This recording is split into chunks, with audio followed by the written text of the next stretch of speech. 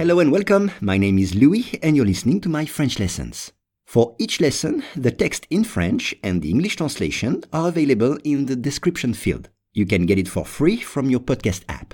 And if you want to practice your spoken French, I offer one-on-one lessons via Skype. For more info, please contact me at logokala, Logokala @hotmail.com. Today's lesson is À la dérive. Une station arctique de recherche scientifique russe à la dérive va être évacuée car la glace qui l'entoure est en train de fondre. Once again, une station arctique de recherche scientifique russe à la dérive va être évacuée car la glace qui l'entoure est en train de fondre. On commence avec une station arctique de recherche. Une station, station, arctique, comme en anglais, sauf qu'il faut Q-U-E, de recherche, research. Donc, une station arctique de recherche, c'est Arctic Research Station. Arctic Research Station. Une station arctique de recherche. Et bien sûr, ce sont des recherches scientifiques. Scientifiques, en rapport avec la science. Et cette station est russe. Elle vient de Russie, from Russia. À la dérive. À la dérive. Drifting. Quand quelque chose est à la dérive, c'est que rien ni personne ne la contrôle. Elle bouge suivant le courant de la mer ou de l'océan. Elle est à la dérive.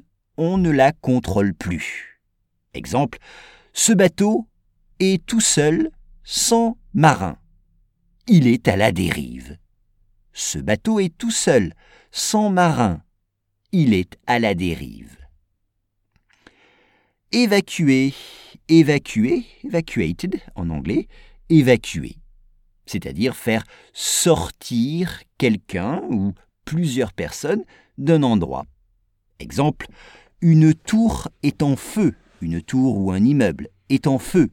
Il faut évacuer les habitants. Une tour est en feu. Il faut évacuer les habitants. Car, C-A-R, car, because, car, la glace, the ice, c'est ça la glace. Exemple, je vois un phoque qui dort sur la glace. Je vois un phoque qui dort sur la glace. Ou bien, les ours polaires aiment vivre sur la glace. Les ours polaires aiment vivre sur la glace. Entoure. Entoure, c'est le verbe entourer, c'est-à-dire to be surrounded or to be around. C'est ça, entourer. Exemple, le bateau est entouré de glace. Le bateau est entouré de glace, ce qui veut dire qu'il y a de la glace tout autour du bateau. En train de fondre, cela veut dire qu'il fond maintenant, et le verbe fondre, c'est to melt. La glace fond à la chaleur. Une station arctique de recherche scientifique russe à la dérive va être évacuée car la glace qui l'entoure est en train de fondre.